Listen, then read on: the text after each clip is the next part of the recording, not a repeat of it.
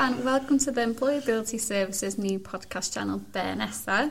My name is Fionn Davis. And my name is Dr. Beth Edwards, and we'll be hosting each and every episode of this new channel. Today we're welcoming two guests to our podcast. So the theme for this episode is career stories, and we'll be hearing from two speakers from Bangor University to share insights from their own careers. So firstly, thank you both so much for joining us here today. You're welcome. Thank you. So before getting into the questions, would you like to introduce yourselves? Is that all right? I'm Delith. I'm currently working as a project support officer in the School of Natural Science. Thank you. I'm Faye Short. I'm a professor in the School of Human and Behavioural Sciences, and I'm the APVC for Employability. Brilliant, thank you so much. I'm really looking forward to hearing more about your career journeys. Yeah, me too. So let's get started with the first question. So what was your dream job as a child? Bella, would you like to go first here? Yeah, I always wanted to be a maths teacher. Actually. Okay, interesting. But alongside that, I think a chef was what I wanted to do, yeah. Yeah, perfect. How about you, Faye? I'm very impressed with the chef. Does that mean you can cook? Oh, yeah, wonderful. Lovely. Should have brought some snacks in today. As a kid, I partly wanted to be an actress, so I was really interested in a career in acting, but it felt a little bit too risky. So my second choice was a funeral director. Wow. And I didn't pursue that one either. So those were the ones I was most interested in. That's really interesting. Why the funeral director? I'm struggling to see It seems like a very peaceful job. Very calm, very peaceful, very supportive to the people around you, something where you can really make a difference at a crucial part in people's lives. Yeah. Okay. I've asked this question to a lot of people recently, and that is an answer that Fionn and I can say we've not had yet. It's not. Well, I considered pathologist for a while as well when I was a kid, but there was a lot of biology in that. So. Perfect. Oh gosh, that's so interesting. And chef as well. I mean, I would love to say I would want to be a chef, but I'm the worst chef on the planet. It came natural to me because my mum was a chef. Yeah. Oh, that's really good. So she's taught you all the ways to... Yeah, I was the one in the kitchen with mum baking. Oh, lovely. Yeah. Oh, nice. Brilliant. So if we start off with what your career path looks like, what was the first job that you've ever had? Mine was a waitress. Waitress, yeah. Straight into catering. Carried on in catering for 7 years. I did 5 years in catering college. Oh, that. So I became a chef, went into hotel management, left home to, live in hotels and work, and that was my way for the beginning. Yeah. And then, sadly, life experience, something happened in my life. I lost my first son, so I ended up in sort of realising that you need friends more than you need to work and sociable hours. Yeah. So I got offered then a job in a post office, which was just totally random and totally different. Yeah. But they knew me and they wanted to get me out of the house, so I started as a post office clerk. Oh, gosh. And then went on to a bank, Nationwide Bank, and then I fell into administration, really. Okay. And then I've done 20 years in administration between the council, the NHS, up to sort of project management level. And then, they decided that I had to get a degree. So at 39, I went back to university and did a degree. Oh my gosh. Yeah. Wow. And then I'm doing a master's now and still working, trying to start again and get my career back on track. It's really exciting. What are you studying your master's in? MBA in management. Gosh, so many different experiences there to draw on. It's like, is there a job you haven't done? I mean, it sounds like you've done so much in your time. Yeah, different fields as well. But it's all helped because it all falls into that. It's, even as a project manager, it stems from administration tasks, and it gives you the good base in order to move forward, and it gives you that construct, really. So I've got my my undergraduate degree, business and finance. Then I'll have my MBA, and I'm qualified in project management. So hopefully, when I finish my masters, I'll be ready to hit the road running again and get back on track. Yeah, exciting stuff. How about you, Faye? What was your first job? If we discount babysitting, because I was born in 1980, which meant in the 90s it was perfectly acceptable for teenagers to babysit other kids, whereas today I don't think that happens quite as much. So I'm going to discount that one. Okay. My first job was probably when I was 18, when I worked as a barmaid at a holiday camp. and I earned more money that summer in tips than I think I earn now. Because I pulled in a lot of tips that summer. I was 18 years old and it was a holiday park, so it was really busy, 6, 7, 10 deep at the bar. So yeah, I earned a lot of money in tips. And at the end of that summer I started my degree in psychology, and then I went straight into my master's and then straight into my PhD. At the end of my PhD, I got a job teaching. I was a youth worker and I taught A-level, and I also taught kids who'd been excluded from secondary school and were sort of being given an education to support them, but also to just keep them out of trouble a little bit, which taught me an awful lot about how to teach and how to engage kids. And then I came back to Bangor and continued into being a lecturer, and I've been there really ever since.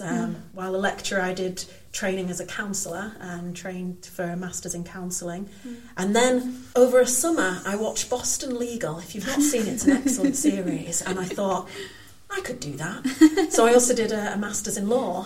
So we integrate a lot of those, so the education, the counselling and the law, and I now run the MSc in counselling in the School of Human and Behavioural Sciences. Oh wow, that's so interesting, and honestly I can relate to that. I did my undergraduate in Cardiff Met. Traitor! I know, traitor, so bad. But, Never mind, you're here now. I'm here now, I made it in the end. But I did business and management, and then further down I picked up law as a pathway. And I think, genuinely, like yourself, I'd been watching How to Get Away with Murder. And I thought, right, I quite like law, it sounds really interesting. Safe to say I didn't take it any further than that. But TV shows could definitely be inspiring. Definitely. I mean, I think you watch a TV show and you see all these jobs, you're like, oh, that looks cool. Oh, I could do that. And yeah, you end up kind of thinking you could do absolutely anything. Yeah. Unfortunately, most of the media representations of counselling and psychotherapy are very not realistic. So we do occasionally get people who think that they want to do the job because they think it's like it is on the TV, and it actually isn't. I suspect it's the same in law. Yeah. I suspect it's not quite the way it is in Boston Legal. Yeah. But I think that's why it's so important to have these conversations about what people's jobs are, what they've done, and just those real life experiences, so people have kind of informed knowledge and have speaking to people. So I know from my own career, asking people what their experiences are and just speaking to people is probably the best way to find out what you kind of want to do, just by having these conversations. Yeah, definitely. And I think when you're younger, I know I was told a lot, you'll follow a certain path and you'll go from this to the next and it'll all follow nice and tidily, but it just doesn't, does it? You move on to different things, you find out different jobs that you never knew existed before, and you enjoy doing that, and it's eye-opening. Yeah, I think a career is quite unpredictable from what I've learned so far. And I think the pressure on people is to go into that straight away and know straight away what you want to do. And I mean, I thought I knew what I wanted to do. I came to uni to do one thing and I've ended up totally different. But I think, does it matter what you're doing as long as you enjoy it and you feel a purpose for it? I think that's... Yeah, exactly. That's the main goal, really, really, isn't it? Isn't it? I always feel my job basically is Monday to Friday, 9 to 5, and it's the majority of your life, as sad as that is. So you have to find something you enjoy, don't you? So. Absolutely. And I teach on the counselling course, we look at some of the leading figures in the field, so people like Carl Rogers, Sigmund Freud, and the work that they've done. And in almost all cases, where they started their career is not where they ended up. They did like their first degree in, I don't know, English language, and they wanted to be a writer and to write fiction, and ended up as a psychologist and changing the world with their theories in a very scientific way on human behaviour. So we see massive shifts in people's career paths.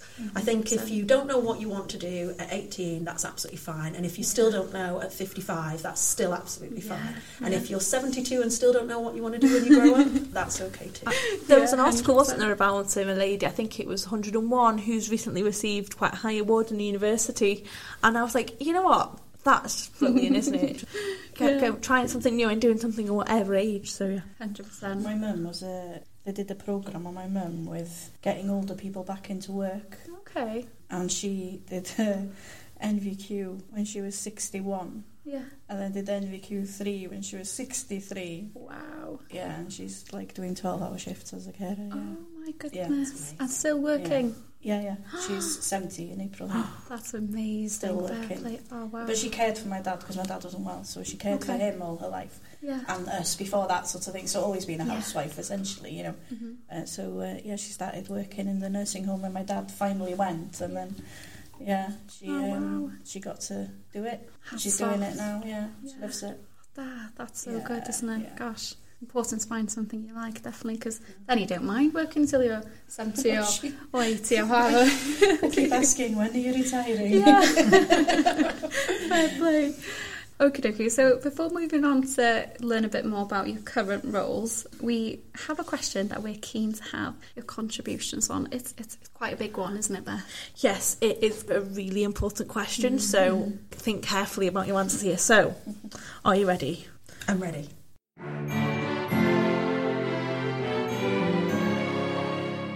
What is your favourite biscuit?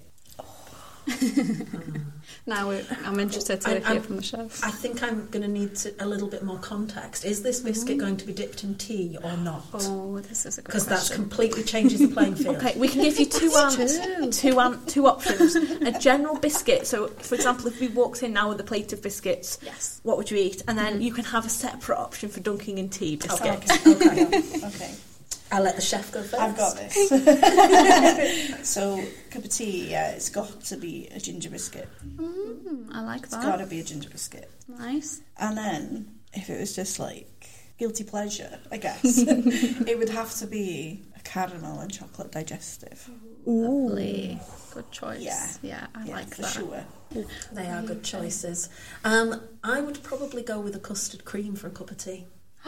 Which is a bit controversial because you got the custardy bit in the middle with the tea, so you got to know how to dunk it. They're just the right amount of time that it's just slightly soft, but it doesn't fall off in the tea. 'Cause that's the best. And I think if I didn't have a cup of tea, I would probably go choc chip cookie. Oh, Maryland or... I'd settle for a Maryland. Are we allowed to name products here?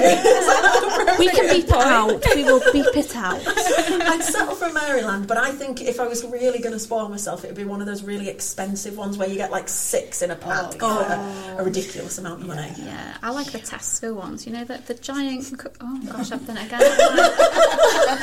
The supermarket brands are available. Yes, that's very true. The supermarket ones, they're big and they're gooey and they're soft, amazing. Yes. But I would be really boring if I was choosing a biscuit to dunk in tea. This, again, is, I think, quite controversial. I would go rich tea.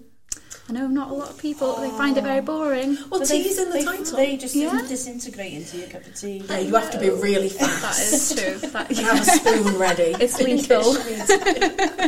Well, I don't drink tea, but with hot chocolate, which I suppose is an equivalent, it's a chocolate digestive, but to avoid falling into the drink issue, I get a spoon, break the biscuit up, slowly lower into the top of the hot chocolate, and then eat it like that. Oh my goodness. And if it was a biscuit just for pleasure, oh gosh, I do like a good hobnob with chocolate or a dark chocolate digestive. There's something about dark chocolate that just... Lovely. The richness. I'm getting hungry now thinking about it. Oh, goodness. Anyway, thanks for that. Back to the reason why you're actually here. Yeah, so you mentioned when introducing yourselves a bit about your current role, but if you could perhaps tell us a bit more, or maybe the best bits about your role, that would be really useful, I think. So my current role is a project support officer. I think the best bit about my role genuinely is the support I get as a carer. It's really hard to find a position where you have that flexibility and you're fully supported as a carer. Yeah. And this is one of the best, away from the work side of it, but just knowing that you're fully supported, it makes all the difference. It gives me the motivation to do my job and not stress and worry and, all the additional side of it. But the work I do, I love my job because it's so varied. So it can be from general administrative tasks to taking charge of, administration of funding, tracking the funding, when it's going to be spent, and deadlines and reports, and it goes from 0 to 100 in 30 seconds, you know, and I love that because it, you know, when I've got a challenge, I thrive. So I guess that's what I really like about it, and I get to work with people who work on things I've never heard of, you know, but my skills are still substantial in the team, because where there's others lacking maybe in the administrative side of stuff, they have all the knowledge in their own field, but you know, it's where they need the support, and it works so well, you know. I feel like a valued part of the team, even though I know nothing about what they do, essentially, you know. The science side of it is just, you know, I don't have that knowledge, and it worried me initially, thinking, oh, you know, how can I support that team? But actually, I'm really valued member of team then. We're only a team of 3. You know, so it's it's really good. I think you touched on there about kind of choosing the right place for you to work as well, and being able to kind of, when you're looking for a job or maybe thinking about careers, thinking about that wider thing, not just about the job but the actual environment as well. Yeah, absolutely. It's so important as a carer, because I have to have that flexibility of, you know, I might get a phone call and I need to run, and I don't need to worry and panic, which causes so much more stress. You know, and I've been to, you know, there's been situations where you've had interviews, you work into, and they're fully supportive, but then when it comes down to it, it's not as flexible as anticipated, and it does cause additional worries and, you know, things that you shouldn't have to worry about, essentially. So finding a supportive employer. Absolutely, makes all the difference. How are you, Faye? So I have 2 roles. There's my counselling director for the MSc in counselling, and then there's my APVC for employability. I think the best thing about teaching and running a Masters in Counselling is probably watching the students grow and change and develop. We say it to all of our new applicants that they will not leave the course the same person they arrived as, and I don't think any of them really believe me. And then we get like into the second year, because it's a 2-year Masters, and they come and see me and they go, wow, I really didn't believe you, but I am just not the same person at all. I've changed so much. And it's seeing them go out into the world and do the amazing things that they do, because they really are incredible. You know, we have over 60 students come into the course every year, and each of them gives 100 hours of counselling to vulnerable people out there who really need that support, and they change people's lives. And being able to foster and support those students to go out there and do that is just an amazingly gratifying experience. So I think any job that gives you that sense of satisfaction that you're changing the world for some people out there is a really amazing experience. So yeah, that's my counselling role. My APVC for employability is actually a new role I started last semester, and most of my role involves supporting employability initiatives across the university. So I've basically been exploring everything, seeing what's happening at the moment, and then seeing where we can improve and develop and really support students to become more employable and get those careers in the future. And I think one of the most gratifying things about that is just working with the numbers of people in the university who support students. And I think a lot of our students and our staff maybe aren't aware of how much is there that they can access to be able to enhance the employability of our graduates. So learning about that has been an absolute privilege, and realising how many people are so committed at Bangor to helping students get that dream job, but not just get that job. We're not just, you know, get into the workforce, but actually pursue a career path that works for them. As you were just saying about pursuing paths that work for them in terms of caring responsibilities, in terms of work patterns that fit for them, you know, being able to have their life alongside their job, and as we were talking about earlier, having a job that actually feels satisfying. You're there a lot of time, you know, you're there for hours every day, and actually doing something that makes a real difference to you and feels like it's really gratifying. So I think in both of those roles, it's about the students and what the students experience, that just being a part of their journey is just such a privilege. Yeah, it's almost like I'm speechless. I'm like, yeah, perfect answer. Honestly, it's really interesting, because I think a lot of people kind of may put pressure on themselves to find this kind of perfect job and need to know what they're doing. And I think the question of what is your dream job, you know, what do you think of the response of, it's my dream job is a job that makes me feel satisfied, and actually that as a legitimate response rather than kind of pressure and saying, what do you want to do? I want to be No, it's I want to do a job that I feel kind of gratified in, and I feel that I have a purpose for. Macbeth, I totally agree with that. And I don't think your dream job is going to feel like a dream every day. No. Because it has to feel challenging. Because actually, if your dream job was, you know, lying on a beach drinking cocktails, within a couple of weeks you're going to get bored. So true. You've got there's got to be challenge there, you know. So in the moment, you know, when I'm thigh deep in marking and dealing with 100 emails, I'm probably not going to say, yes, this is what I dreamt I would be doing. But actually, looking back, even with those challenging times, gave me something. And I think recognising that as well, that resilience building, and that your dream job doesn't mean it's perfect every moment. It just means when you look at it as a whole, that's what's giving you satisfaction. Yeah. And I think when you don't get that satisfaction, that's when you know it's time to start looking for the next thing. Yeah. You know, because you do. I mean, I've changed jobs, not a lot, but, you know, I've known when it's time to move. Even though I've loved where I am, there's been a point where I'm thinking, I'm not able to give this 100 anymore. And you know why. It's because it's become tedious. It's become same thing day in, day out, and you need that change. Yeah. And you need to be able to put your skills to something else, you know, because that's when you thrive, isn't it? You see change. Yeah, 100%. You see something happening, working, and you know you're doing it well. Yeah. And then if it becomes stagnant, that's when you know it's time to move on. 100%. That's so important, I think, as well, isn't it? Like knowing, you know, when to leave and having the confidence to make the move as well. Because I feel like a lot of people sometimes, they know they should change, but they feel, you know, too scared to start again and start in a new role and be, you know, having to learn everything all over again. But if you don't get the satisfaction and the happiness from it, I think you should take the plunge. But sounds like you really enjoy what you do, so that's amazing. I'm glad to hear that. But is it something that you thought you would be doing? I think, Faye, you touched on this. Is the role you're in now something you imagined yourself doing when you were younger? Or I very much like talking, and so any career that involved me talking a lot would be really, really suited. Yeah. More than I like talking, I like telling people things. I like explaining something to someone and them going, oh wow, that's really interesting. So I think I've always known that's a direction. Yeah. When I did my A-levels, way back when, I actually did A-levels in theatre studies, psychology and English. And so the three decisions I was making between was to pursue acting or go into psychology or decide to maybe do some writing. And I figured, well, I can do writing on the side, whatever I do. Yeah. So acting or psychology, and I went down the psychology route because I figured if I become a lecturer, it's kind of like acting. I get to stand on a stage and talk to people. And there you go.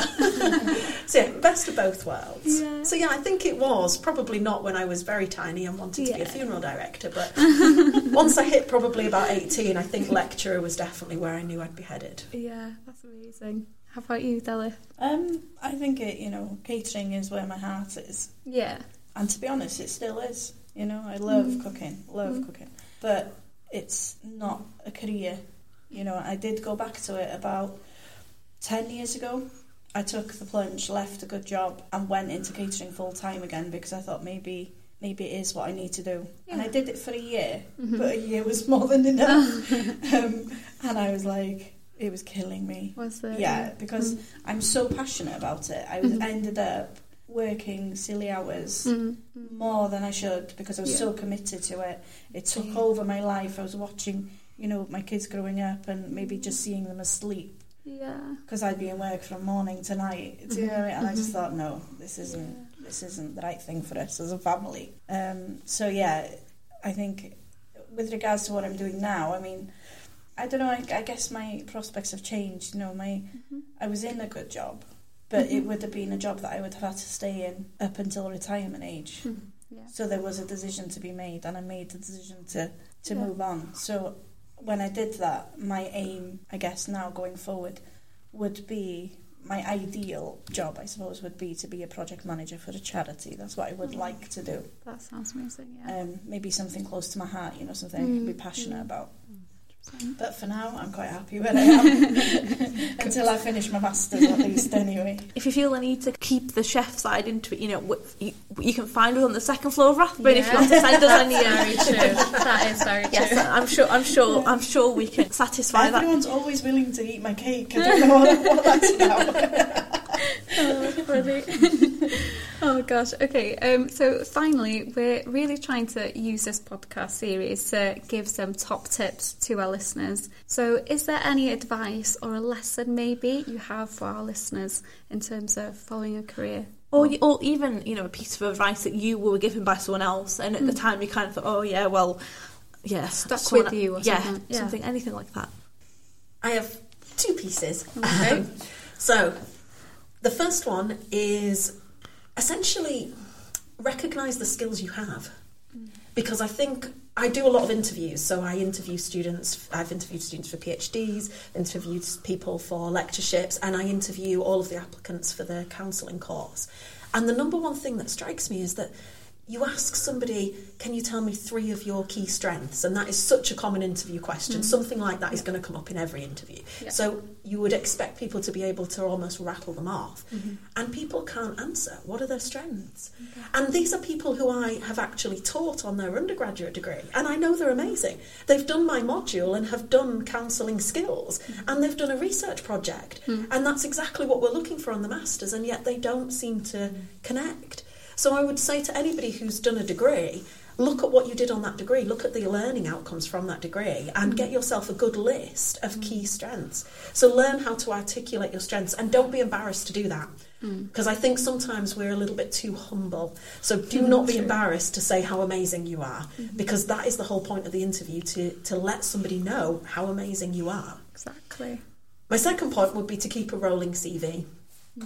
Even if you're not looking for a job, get your CV done when right now, whatever position they're in right now, get a CV done and just keep it on your computer, even if it ends up 30 pages long. What it means is every time you do anything, you do a little course, you get some experience, you do a project, add to your CV, keep it in there. And then if you happen to be, even if you're in a job you're okay with, but you see a great promotion opportunity, or you can apply for an award, or you see another job and the deadline's tomorrow, and you're like, I can't pull a CV together, you've got one. All you actually have to do is remove the bits that aren't relevant, tidy it up, it's ready. So keep a rolling CV of everything you're doing so that you've always got it there to be able to turn to. Those would be my top 2 tips. Brilliant. A bit of homework for us there, I think. Yeah. Let's get the CVs freshened up. I think for me it's about no decision is a wrong decision.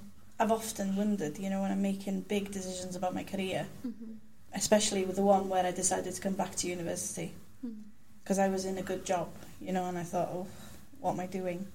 But I knew it was right for me at the time. Did I anticipate I would become a foster mum in the first year? No, I didn't. Did I anticipate I'd become a carer? No, I didn't. But I've managed it still. I think you've just got to trust in yourself. Yeah, and take the risk. And take the risk. Yeah.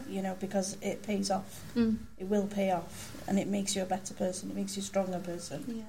It just builds your resilience, even if there are challenging times, which there has been. You get through, and it just makes you more determined, if anything, to carry it on. Second one, I think go back to that what I said before about when something feels stagnant. When you're not getting something out of your job, don't be scared to change it. Go and do something different, try something different. Yeah. Because unless you try it, you're never going to know. It's very true, yeah.